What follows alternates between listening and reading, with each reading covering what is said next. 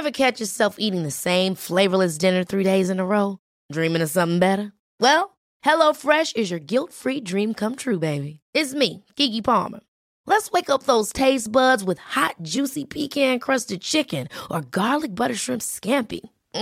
Hello Fresh. Stop dreaming of all the delicious possibilities and dig in at HelloFresh.com. Let's get this dinner party started.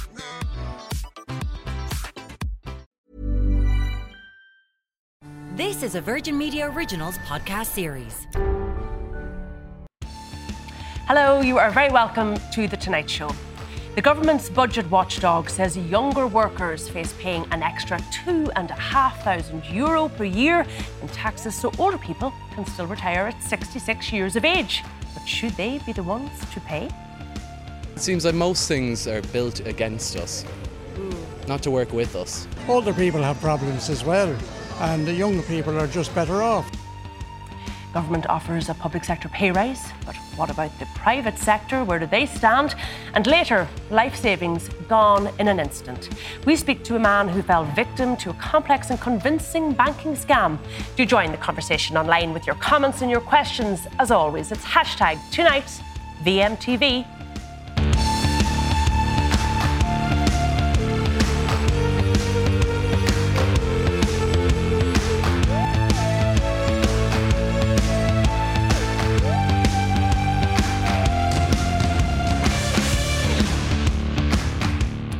First this evening, the jury in the trial of Ryan Giggs has been discharged after failing to reach verdicts on any of the 3 counts he faced during the 4-week domestic violence case. Well, for more on this, our courts reporter Deborah Naylor joins us from Manchester. Deborah, can you tell us what happened today?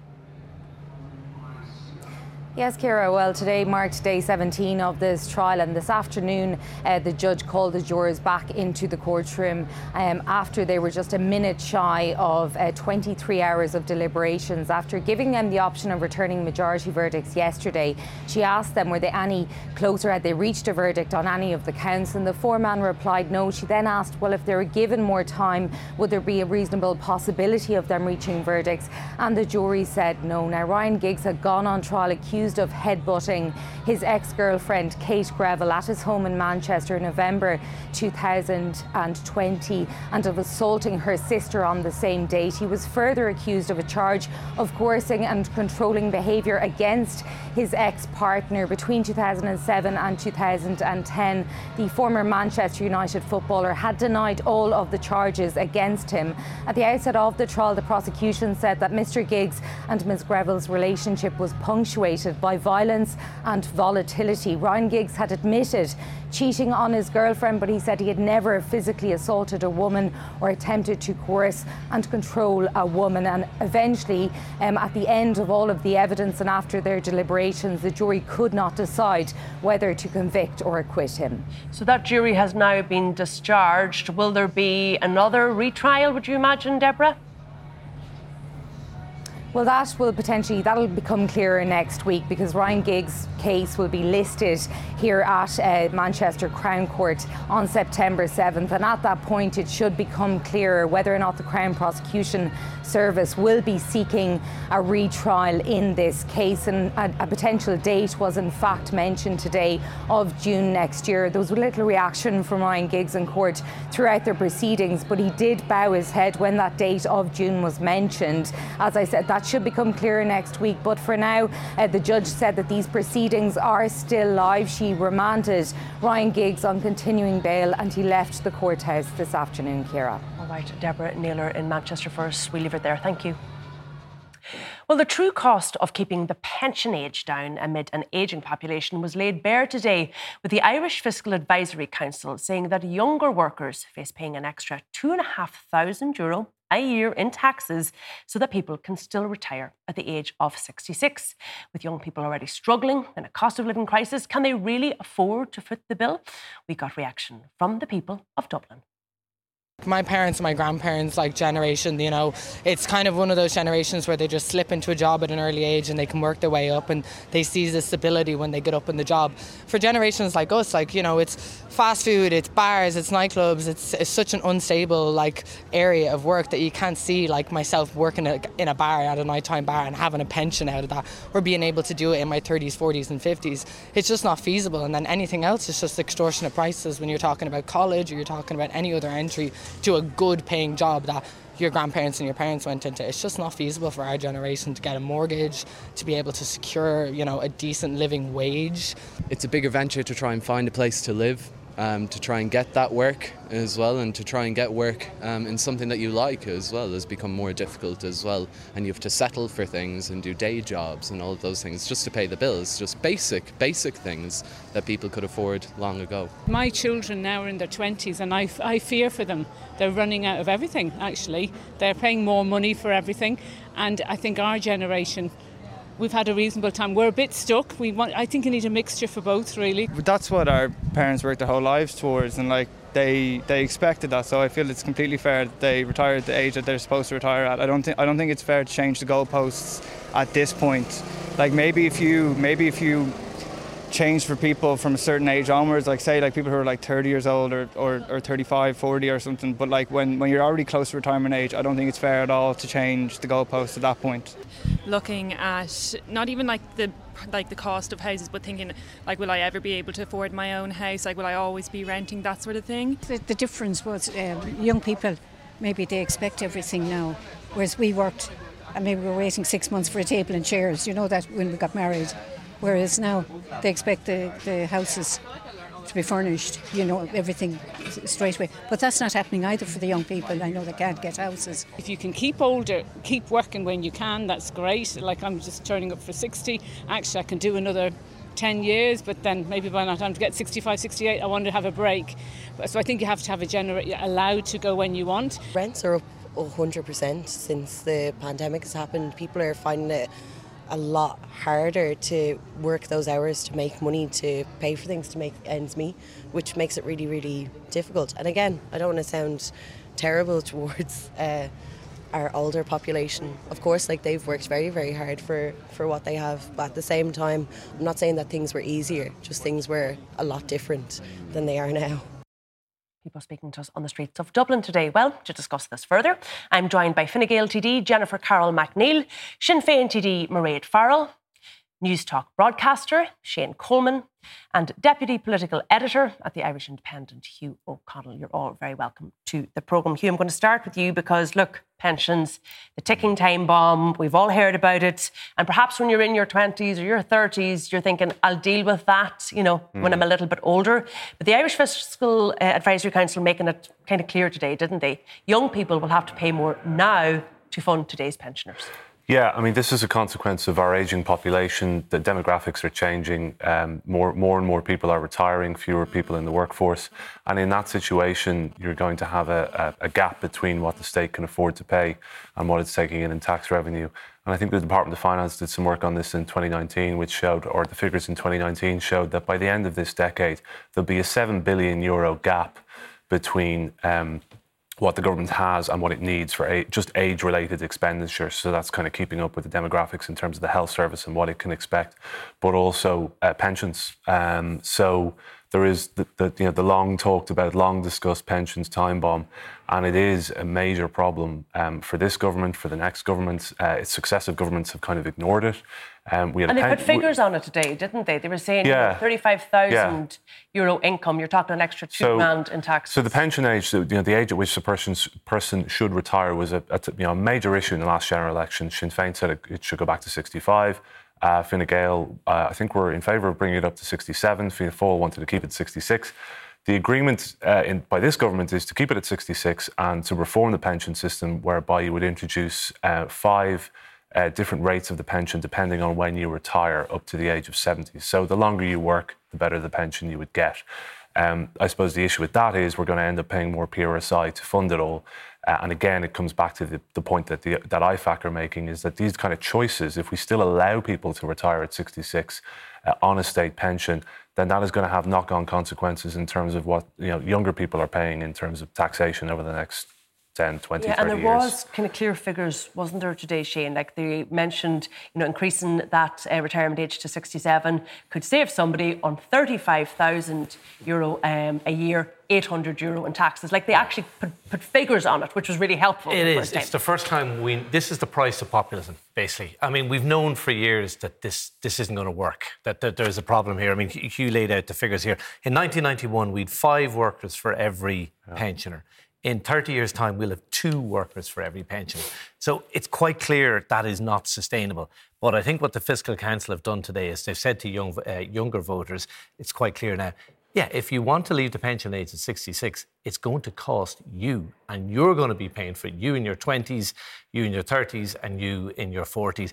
I find it one of the most depressing aspects of Irish politics. This particular story, to me, it encompasses everything about politics and populism triumphing over fiscal reality. For me, it's quite clear what needs to happen. I mean, the experts in this, the Pensions Commission, who were brought in to look at this, 10 out of 11 of them said this needs to change. And what they suggested was quite reasonable. Over 18 years, a really long... I mean, one of your speakers in the Vox was saying it shouldn't happen overnight. It was never going to happen overnight. It was over 18 years, gradually, 2039. 66 to 67 to 68. Really slow. And we're living way, way longer. I mean, to me, it's just common sense. But populism has taken over and common sense has gone out the window. Jennifer Carr McNeil, Fine Gael fell for that populism too, didn't they? You buckled it at the chance of the last election because you agreed that the pension age could remain at 66, as it currently is today. We were arguing for it to go to 67. We were arguing for transition payments to try to... I remember being on the doors. I remember having these conversations with young people who were saying, look, my parents have worked all their lives, as you've heard on the Vox Pop there. Just you did sign up to the programme of government which left it at 66. The agreement between Fianna Fáil, Fine Gael and Labour has left it at 66. Sinn Féin wanted to be 65. They had legislated for it to be 68. Northern Ireland, they've gone back to 65. These are the political choices that are made. But I think the report today is very important because I think the sustainability of pensions is a huge issue for young people. I mean, I certainly wasn't thinking about my pension when I was in my 20s, probably should have been, but it's not a kind of thing that you think about. But these are the honest consequences of the choices that we make in politics. And it's important to set out the implications of them. It's important to set out the 10 and 20 and 30 year choices that we're making, and to have a pension system that's having a sustainable... Were they wrong then to agree back at the last election and the last programme for government when it was agreed? Were you wrong then to say we'll leave it, we'll agree to leave it? I don't this ticking time bomb that's costing our young people. What we did was a pensions commission established to go through exactly as Shane and Hugh have said, to go through the arguments in relation to it. But at the end of the day, the political consensus in Leinster House is to have it at 66, or indeed Sinn Féin want it at 65. That is the democratic outcome of the last election and the conversations that were had at that time. What I'm saying is, I think it's really important that I think today's report is a really important moment, and I hope that it can reflect across some of the other things where we make short-term populist choices to be able to set out sustainably. Look, people in your 20s and 30s, we are living longer. It costs 500 million a year extra just on pensions because we're living longer. Just be clear, you agree now the pension age honest about it. Needs to be increased? If it were me on my own, I would, to be honest with you, I would be saying, look, we have to be really honest about this, and we need to move to a point where we can get more flexibility for people so that they can retire at a later age, that we can be honest about the cost of those different things. So when do you think, just to be clear, Jennifer, if let's say it was you, not the Fine Gael party, you, when do you think the pension age needs to change, and change to what? I think people need to be given a choice. I think people need to be given a choice between the consequences of retiring at 66, 67, 68, 69, 70, and that you set out to people the implications in terms of cost, not just from the general taxation perspective, but that you can incentivise people to work in different ways. We also have an auto-enrolment pension system now to try to provide better security for people on the private side. So we need these different, broader sustainability of it, and we need different measures for people, particularly on the private sector side, who don't benefit as well from public sector pensions. But I think we need to have a sustainable pension system. I think we need to be honest about the cost of it, and I think we need to provide people with flexibility and choice.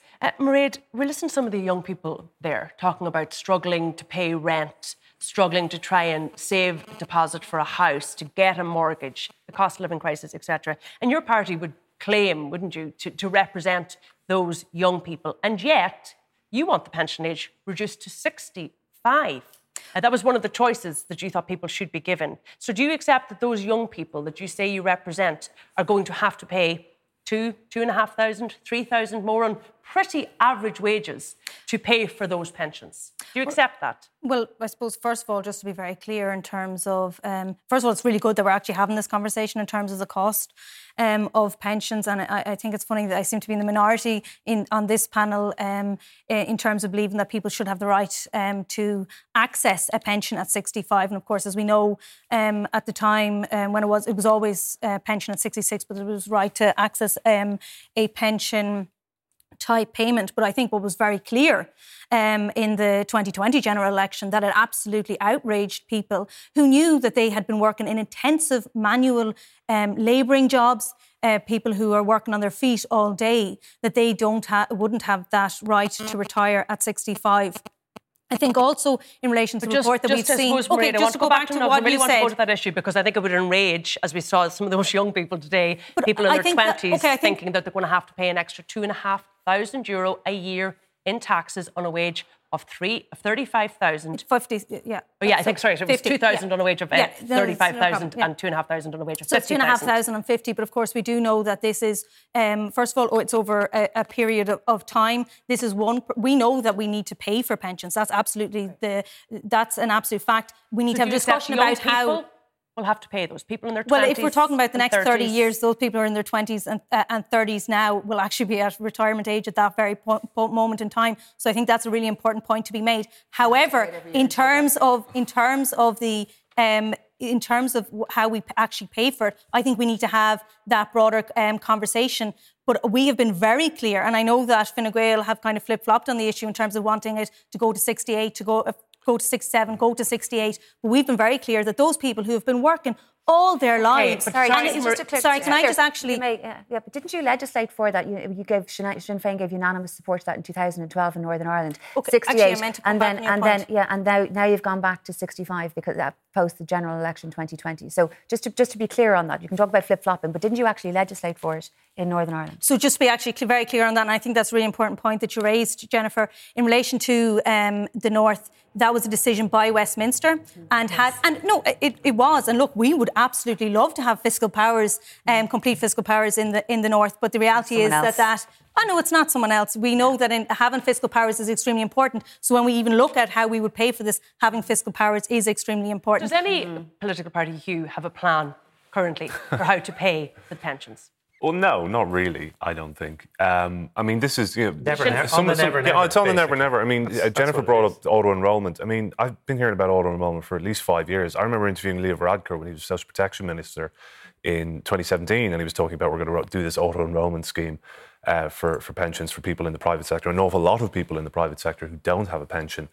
Hasn't happened. There's been... It was announced by Heather Humphreys. When's it happening? But I can't tell you when. But the Heather Humphreys, who is the second or third Social Protection Minister since Leo Varadkar was in Social Protection. My point is that successive governments, successive ministers and successive political parties have dodged this issue because they know it's politically toxic. But I think there's also another point. Look at the party that... Sorry, Shane, but look at the party that got the most votes in the last general election was the party that said we'll bring the pension age back to 65. They made hay. The other parties have followed suit. If you want to see an exercise in economic and political fantasy, check out the Joint Oireachtas Committee report on this. It's an embarrassment. It's shameful. And politicians know absolutely well what's in that report is nonsense. But for their own political hides, they were quite happy to produce that report. And we will pay, there will be a price for this. There's absolutely no doubt about it. But it's further down the road and politicians aren't worried about it. OK, but Jennifer, I want to go back to you because the Commission for Taxation report was in the Irish Times, the front page of the Irish Times today, did look at how, I suppose, the government's going to pay for things in the future, like the pension time bomb. And it looked at whether or not we need to increase, and in fact it recommends, it appears, that we increase the tax take coming from wealth and capital taxes. So that's increasing things like land, shares, the money you have in your account, property, basically a bigger tax on the rich. Do you agree with that? Well, first of all, I haven't seen that report. It hasn't been published. It hasn't gone to government. So we're talking about media reports of part of it. But there was direct quotes today from the report in the Irish Times, which we are to believe. I would very much like to read the whole report and see what else it says. But you're absolutely right. It talks about looking at all of the different options for raising taxation. And they include extending property tax, different wealth taxes. They also include looking at who's paying income tax and is everybody who should be paying income tax, are they paying, and at what proportion, at what rate are they hitting the higher level of income tax, and how do we look at that in the complete round? You mean should everybody pay income tax, including those who aren't paying it? Correct. That's and what that you is want one, to see? No, that is what I would like to see in the report. Has it looked at all of those different things? Is it, for example, acknowledging that there are close to 1 million workers who pay absolutely no income tax, 17% pay most of the income tax? So what I would like to see is, I'd like to actually see the report that we're talking about, and I'd like to see how it looks at the breadth of sustainable tax measures. But the theory, I suppose the theory, it's very important, Jennifer, the theory and the principle about progressivity. Creating, it's not a wealth tax, because I think it rules out, it doesn't recommend a wealth tax. Correct. But in essence, it is a wealth tax, a tax on property, land, deposits. Do you agree with that? In essence, it says that says that the people who have the most should pay the most, right? And I do agree with that. And that is actually the taxation system that we have on two levels. They said they need to pay more. They said actually increase materially. We have already made the local property tax, which is the biggest form of wealth tax that we can have and that we do have, because it applies to all properties, to everybody's home. And we have made that more progressive in the last number of years. I see that in particular in my constituency, where property values are among the highest in the country, and people's property tax has gone up very considerably. So the people who have the assets of greatest value pay the most in a form of wealth Jennifer, tax like that you're we saying already they already have. pay enough. And it is also the case in the income tax that people who earn the most pay the most by far in income tax. So we have a very progressive tax system, and we will always look at different and new taxation measures. There's no difficulty with that. But I think when you're having this conversation, if you've got to set the context that we already have on the two major income streams that you're talking about there, income and wealth, a very, very significant progressivity to our tax base already. So you would disagree then? No, I didn't say. On a report I haven't seen. I'd like to actually see the report. You haven't seen the report, but you commented on other elements of the report, like the income tax for the lower paid. What I've talked about is I'm asking you about generally. the theory, The Jennifer, theory is I support taking more from those who have more. Do you think they already pay enough? The theory is when I take more from people who have more, we already do it. I already support it. We have a progressive tax base, and I'd like to see that continue. Mairead, they did recommend today in this report that we haven't seen, but I'm going to choose to believe the Irish Times that they have the correct information. You can read more in the Irish Independent tomorrow about it. We can read more in the Irish Independent tomorrow. Thank you, Hugh, for that plug. Mairead, they did recommend looking at the property tax again and perhaps increasing the take from property tax as a way of, I suppose, taxing the wealthy. But you disagree fundamentally with I suppose a property tax, which makes no sense at all, some would say. Well, I would say it makes absolute sense, but there's been a lot to unpack here. There's been a few comments, but I'll come to your question first. And I suppose in relation to property tax, we've been very clear. The reality is that the property tax just simply doesn't take into account the ability to pay. And I'll tell you, and I'm sure many other people who are watching will hear from their elderly neighbours and that. And I always think particularly of this particular woman that had stopped me on the street and had said she was a pensioner, a widowed pensioner. She had the house that she had raised her family in. And she didn't see any increases in terms of actually the money that was coming in, but she just saw this money going out and going out. Now, we put forward every year an alternative budget, a variety of taxes that we believe, in terms of those very much those top earners. And I think the reality is, for anybody that's watching here tonight, and all the talk about taxes, that people are happy to pay taxes when they see what they get as a result of it. And the reality is that so many people, when they saw with the local property tax, they just did not see that knock-on impact in terms. And I'm talking about people in the ruralist of areas across the country. But I do want to just come on to a point. I'd like to just say one point though, because Hugh did mention Sinn Féin, so I just wanted to come back on that particular point. You said, we made hay on this particular issue. The reality... Oh, sorry. The reality I don't think you disagree, though. I don't know. But the reality is... what we do and what we did in that general election, what we have been continuously doing, is standing up and giving a voice to people who don't see their voice heard. And that, again, goes when we go to... So I didn't say you didn't, but the point is that you did argue for bringing the pension age back, which was something that was popular with voters. It forced the other two political parties to change their position. I want to go back to popular is voting against property tax year after year, despite it bringing in sustained revenues, broadening the tax base. You're for wealth tax, but not a property tax. I just want to let Shane back in here. Shane, should people who have more in this country pay more and that money go towards the pension? Yeah, example. I think there should be wealth taxes. I think there probably should be more wealth taxes. But by wealth taxes, I don't mean a wealth tax. I'm not sure that has really worked anywhere. I mean, we have a wealth tax in the moment. It's called the property tax. Incredibly, in this country, the left are opposed to the property tax. It is the only country I know of anywhere in the world where the left is opposed to a property tax. We have Trotskyite TDs in the Dáil who do not agree with a property tax. Now, if that isn't populism, I don't know what is. And just again, because I'm the one on this panel that seems to be the only one who's opposed this, is very clear that it does not take on the ability to pay. And this is the issue that we actually have. The reality is... And it's not an income tax. Well, I'll bring you then to people in my estate who are finding it difficult to pay briefly, and I'll very bring briefly, you to them, no Hugh, would we ever, do you think, get political agreement that we change how we tax people in this country? We don't look at income, we look at sort of wealth in general, because that's what that commission. Well, I mean, income is wealth, today. I suppose. You know, people who earn more, you know, in a progressive tax system are generally taxed more, and that they pay a higher rate on the higher end of the income that they have. So, but getting agreement on that is difficult when you have a situation where there are certain political parties who are against the property tax, for example. Sinn Féin want to bring in a third rate of tax on incomes over €140,000. Is that right? That's something that Fine Gael that Fine Gael and Fianna Fáil are against. So in that space, you're not going to get much of this agreement on this. All right, look, we're going to leave that there for now, but my panel are staying with us because after the break, the public sector looks set to get a pay rise. Are the private sector being left behind?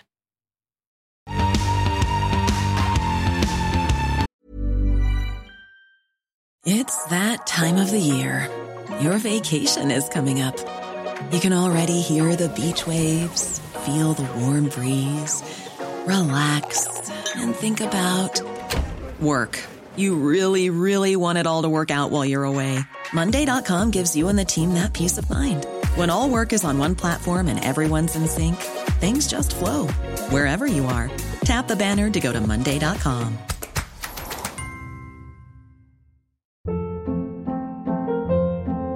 Hold up. What was that? Boring. No flavor. That was as bad as those leftovers you ate all week. Keke Palmer here, and it's time to say hello to something fresh and guilt-free. Hello Fresh. Jazz up dinner with pecan-crusted chicken or garlic butter shrimp scampi. Now that's music to my mouth. Hello Fresh. Let's get this dinner party started. Discover all the delicious possibilities at HelloFresh.com.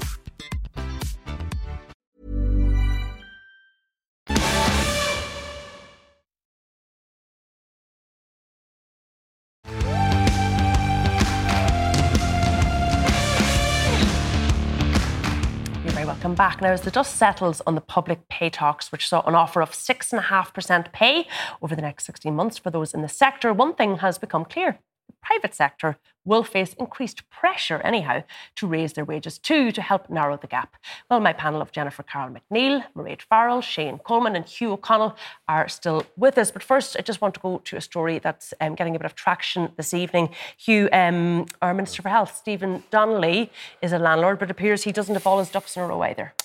Yeah, this is a story broken by the Irish Times this evening. Jennifer Bray, effectively, Stephen Donnelly has a property that he rents in Sandyford on a long-term tenancy, and it was registered with the RTB. That registration lapsed at a certain point, I think in 2019, and it wasn't registered. So effectively, it wasn't registered for the last 3 years.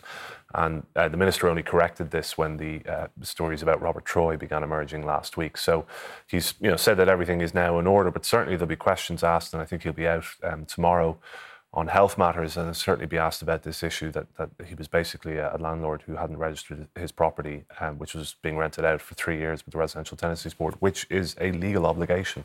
So it's not a good look for a lawmaker. No, Jennifer, politicians are legislating for this. They are under media scrutiny. They're not doing it. There seems to be a pretty relaxed attitude to it. I think there is some comment this evening from Stephen Donnelly saying that, look, it was an oversight, mistake. Is that good enough from another politician? Look, you've got to have your members' interests in order. You've got to comply with the law. That's there are the rules, and you simply have to. Making mistakes where you have an illegal obligation to register a tenancy, these things must be done, and we'll wait to hear more from Stephen Donnelly tomorrow, and hopefully that's the end of the matter. But you have to comply with the rules. That's just the way it is. Is there sort of a relaxed attitude in Leinster House to this? Well, I don't have a relaxed attitude to it. I fill in my form. My one is quite straightforward. I don't have any other assets other than my salary and my family home. So it's quite straightforward for me. But it's really a straightforward process anyway. It's not a difficult thing. You can look at the form. They're all published. It's not difficult. I mean, the problem with ethics legislation in this country is I think that the politicians think of it as a kind of, I'm not saying this in the case of you, but some politicians think of this as a once-a-year exercise. And Robert Troy, for example, thought that it was only the stuff that he had in his possession or that were his assets on a particular date. The whole way in which politicians, I think about ethics, comply with ethics legislation needs to be rethought. And indeed, the former ethics regulator, Sherry Perot, did an interview in March with me, and she said that we need to think about this differently.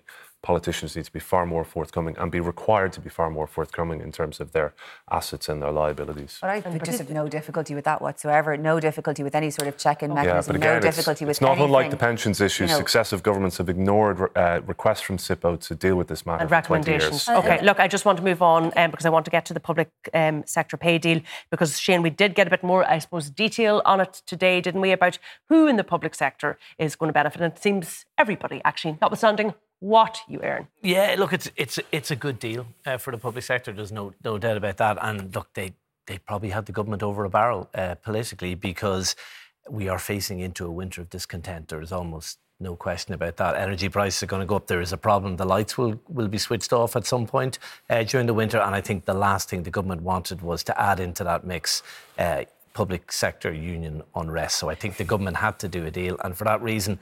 It was worth it, you think? I mean, look, you've got the government had 2.7 billion euros to spend in the budget. 1.4 of that is now gone. So realistically, there's less money for health, less money for education, less money for social welfare. Politically, and we were talking earlier about economics versus politics. Politics have probably trumped economics. That's the reality. Now, look, I'm very sympathetic with public sector workers. Like everybody, they're struggling to make ends meet. Good luck to their unions for driving a hard bargain. But there is less money to go around. There's no doubt about it. It is politics triumphing over economics. There's no doubt about Marie, that. do you accept that, as it stands, the average public sector worker in this country is now going to be better off than the average private sector worker in terms, I suppose, of their spending power, given the fact that everybody's has been cut due to inflation? Well, I suppose I came from the private sector, and we'll see now how the public sector workers actually end up voting, and we won't actually see that and that outcome until October and until after the budget. So I think that there will be very much an eye to the cost of living measures as well. We can see that. But I suppose they will benefit everybody. I'm just talking about, I suppose, private sector workers themselves. When we were talking about the pensions earlier, now when we're talking about this, I actually don't think we should take it as a very much like, it's this sector or this age group against this age group. We need to look at it as an all-society kind of approach. And I think at the end of the day, the state is the employer here. So it was up to them to negotiate this pay deal. Whether the public sector workers vote for it or not will obviously be to be seen. But of course, all employees at this very moment in time are struggling. All workers are struggling at this moment in time because of the increase in the cost of living. So I am very sure... Do you have any difficulty with all public sectors benefiting from this, notwithstanding what their income or their salary is? Well, I think it's up to the unions to negotiate it, and this is what has been negotiated with the government. It's not for me to try and alter that on the airwaves. Do I think that people in private sector workers will be looking and saying that they're struggling, depending on where they're working and if they have been getting pay increases? But there's many, of course, that haven't seen pay increases in years. I was working in the private sector and hadn't seen pay increases for a very long period of time. But I do think at the end of the day, so there's things. Is there an unfairness then here? Well, no, because the government have we created sort of two tiers, those who are able to withstand this cost of living crisis better than those who, for example, might be in the private sector and haven't benefited from the pay raise. The reality here, we need to be real about this. The state is actually the employer here. The state can't, force other employers to increase wages. That's just not the way it works. They can deal with, if I can just finish the point, that they can deal with their direct employers. But what they can do then is look at the budget and look how they can help the general workers who aren't under this pay deal to actually deal with the cost of living crisis. But absolutely, people will be looking for pay increases. Does this, do you think, exert upward wage cost pressure in the private sector? I think inflation generally exerts that pressure. No, this particular pay hike that it appears public sector workers are going to get. I think inflation generally does. And I think what you have to recognise is that I have a private sector background too, and I think about all of the people whom I used to work with, particularly young women, particularly in their 20s, early 30s, and you don't have the job security in the same way. You don't necessarily have somebody negotiating for you. You don't necessarily want somebody negotiating, but you want job security. You want to know that you have a good job. Okay, we have very high employment at the moment, but a huge part of our economy is being driven by the private sector, and they do need to be called out and respected. And the measures that we can try to take for those people are tax indexation, making sure that they're taking home more of what they pay, which Sinn Féin opposes, of course, as last year. Okay, but that would benefit obviously public sector workers as well. But as Mairead says, the state is the employer there. We have employers going out, creating jobs, taking risk, employing people, paying them. Sinn Féin want to put a tax on those jobs. They want to increase employers' PRSI to make jobs even more risky. To make jobs even more expensive in the private sector. Can I just say, because I need to answer this one. So in terms of the employer PRSI, that is on employees over 100. Yeah, over 100,000. All right, I want to get Hugh back in here. Hugh, is there evidence of pay increases in the private sector in the range of 6.5%? I don't think so. No, not in my experience, or not from what I've seen. I haven't studied the data very carefully, but I think there will inevitably be, at a time of rocketing inflation, a degree of people in the private sector looking up at this deal this week and thinking, like, it's not on. They won't accept it. They won't like it. And, ultimately, whatever the cost of living package is in the budget and whatever help the government gives to households in September, that'll go to public sector workers as well, So they are in a slightly better position. And don't forget, one of the elements of the deal is this 3% of the payment will be backdated to February 2022. So you've got public sector workers coming into November, December, who are going to get a lump sum, which will be of enormous help to some of them. But don't forget as well, TDs and senators are entitled to this pay increase. So TDs are going to be earning close to €110,000 a year now. So that's you, Mairead, and you, Jennifer. Yeah, and as you know, I've gifted back. That's a fair point. Yeah, and some TDs do that as well. I'm not sure what Jennifer's position is. But that's individual choices. But I think a very important point, and something that you made actually earlier on the radio, and I was listening with interest, was that you knew a woman on 40,000 who was really struggling. But the reality is, why are people struggling? The huge cost in terms of rent, the huge cost in terms of... All right, look, sorry, I have to leave it there. I've run out of time. My thanks to Jennifer, to Mairead, to Shane and Hugh. I wish I had more time to speak to you all, but I'm afraid I don't. We'll have to leave it there. But after the break, we're going to learn just how easy it is to fall prey to a banking scam. Stay with us.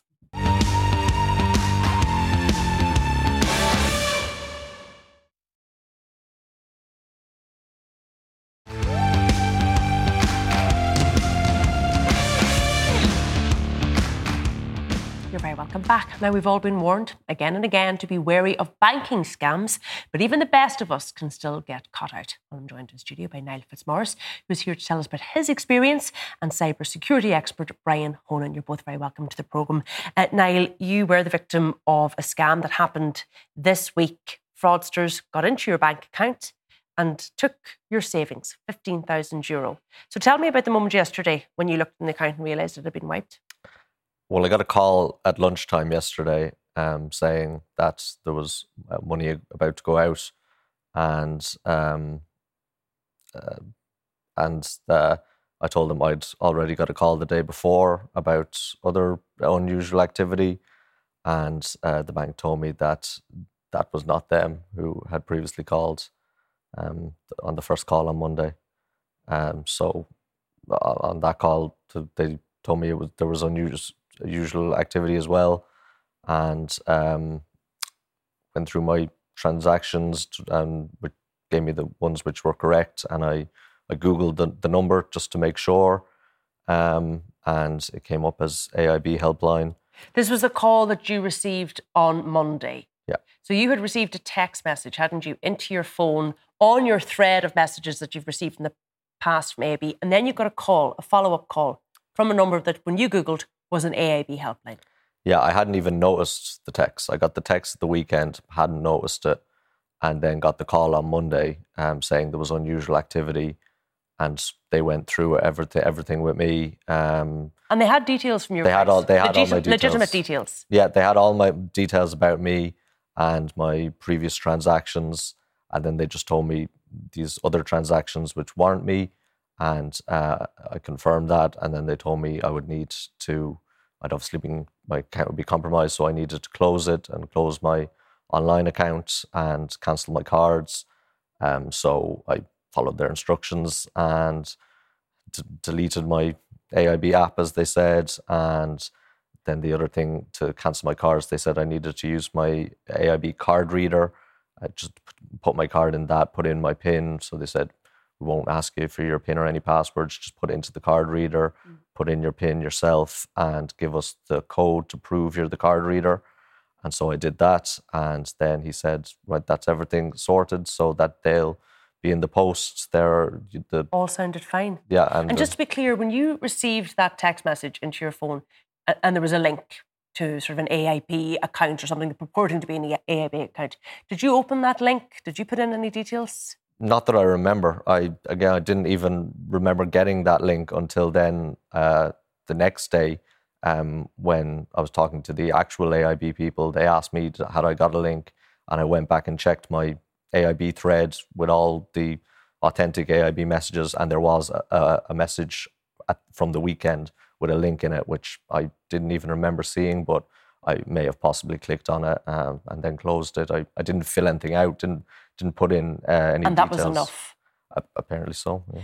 And Brian, is that enough? Literally, a text message comes into your phone, and these people are sending out thousands and thousands of text messages, hoping somebody clicks a link. Is that enough? Open the link on your phone, and then they get access to your details, and then eventually they're able to speak to you. Is this how this works? At a high level, yes, but it does depend on maybe the type of phone you have, if it's up to date with the latest software to make it secure, etc., or whether or not they may have got Niall's information previously. Maybe the text on Saturday is a red herring. I don't know, because we don't know the details of the actual case. But yes, these criminals are, they're clever, and they know how to push the right buttons with people. We have this mythology about cybercrime and hackers, that they're kind of pimply teenagers stuck away in basements, and sure, that they're fine. Don't worry too much about them. But these are actually organised criminals who don't care who they hurt or how they get money. And they are professionals. They spend time in looking at ways how to scare people or coax people into doing things that they want. So they will use phrases for urgency. Your account's been hacked, or you're going to miss this payment, or there's a delivery being delayed, you need to click on this link, or your tax is overdue.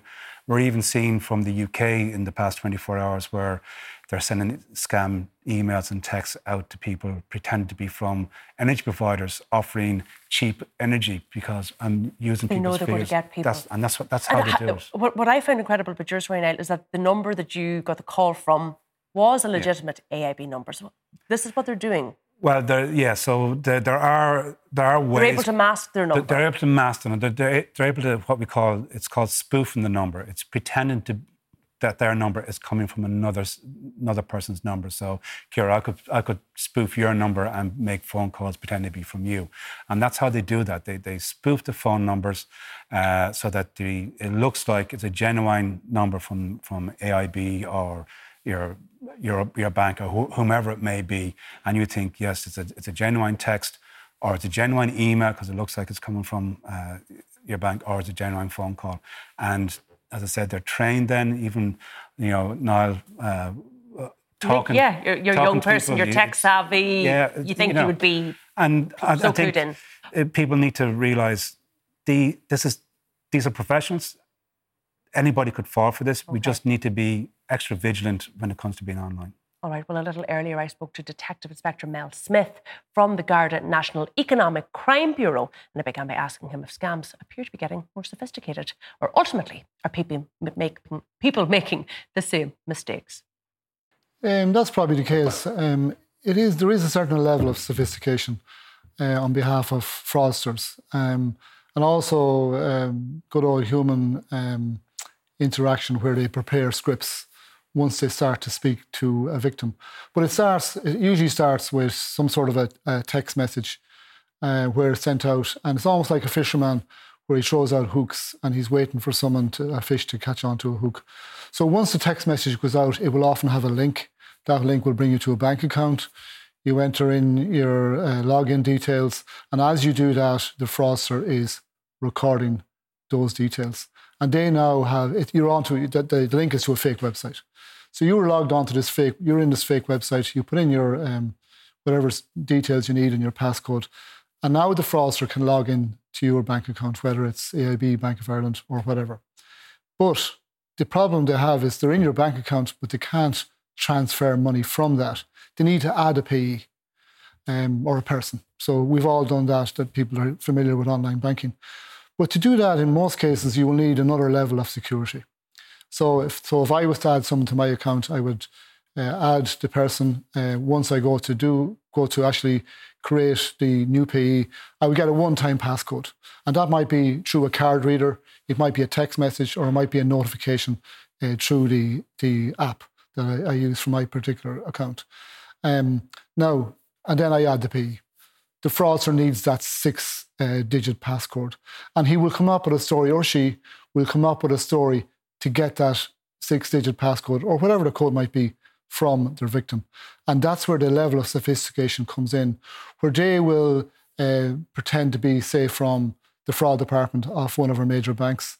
They will spoof the number so that you think the call is coming from the AIB or Bank of Ireland fraud line. So you'll feel a certain level of security. You might even Google it while you're online and see that number and feel that comfort. And they will then proceed to maybe alert you to some risky transaction on your account. Are these crimes on the increase? I wouldn't say they're on the increase, but they're ongoing. It's a never-ending saga, unfortunately. We have had a number of arrests over the last number of months. At times it ebbs and flows. The fraudsters are always watching out for different security measures used by banks. They're rehearsing their scripts, changing their scripts, but the goal is always the same. Okay, and it's not the only online scam, because the Gardaí today were warning about accommodation scams, particularly, I suppose, around this time of year when there's such a frantic search for students to secure accommodation and students feeling desperate, I suppose. That's correct. And actually 50% of victims are actually under 25. I think the big issue here is that there's a huge shortage of accommodation, and people are panicking. And when people are panicking, they don't think, and the fraudsters will exploit that. They will advertise on social media. We always recommend go through the main websites. If you go through social media, that's the first thing. It's the social media. That's all it is. It's just a website or an advertisement. You need to do your due diligence, and you need to check that. How do you do that? When you make contact with the landlord or supposed landlord, you need to ask lots of questions. You need to go and visit the property. When you meet them in person, or will they meet you in person? If they won't meet you in person, that's a major red flag. They'll come up with some excuse. They will look for cash in advance. All of those type of things, red flags that you have to think about. All right, we'll leave it there. Thank you for your time. Okay, thanks. Well, that's it from us. My thanks to Niall Bryan and to all of our guests this evening. For more discussion and analysis on the big stories of the day, check out the group chat. It's up next over on Virgin Media 2. But from all of the Late team here, good night. Take care.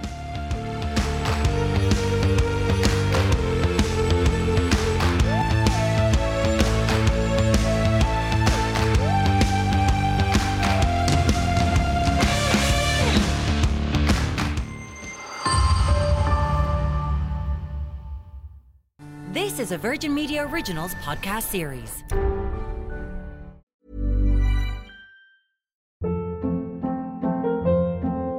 Hold up. What was that? Boring. No flavor. That was as bad as those leftovers you ate all week. Keke Palmer here. And it's time to say hello to something fresh and guilt-free. Hello Fresh. Jazz up dinner with pecan-crusted chicken or garlic butter shrimp scampi. Now that's music to my mouth. Hello Fresh. Let's get this dinner party started. Discover all the delicious possibilities at HelloFresh.com.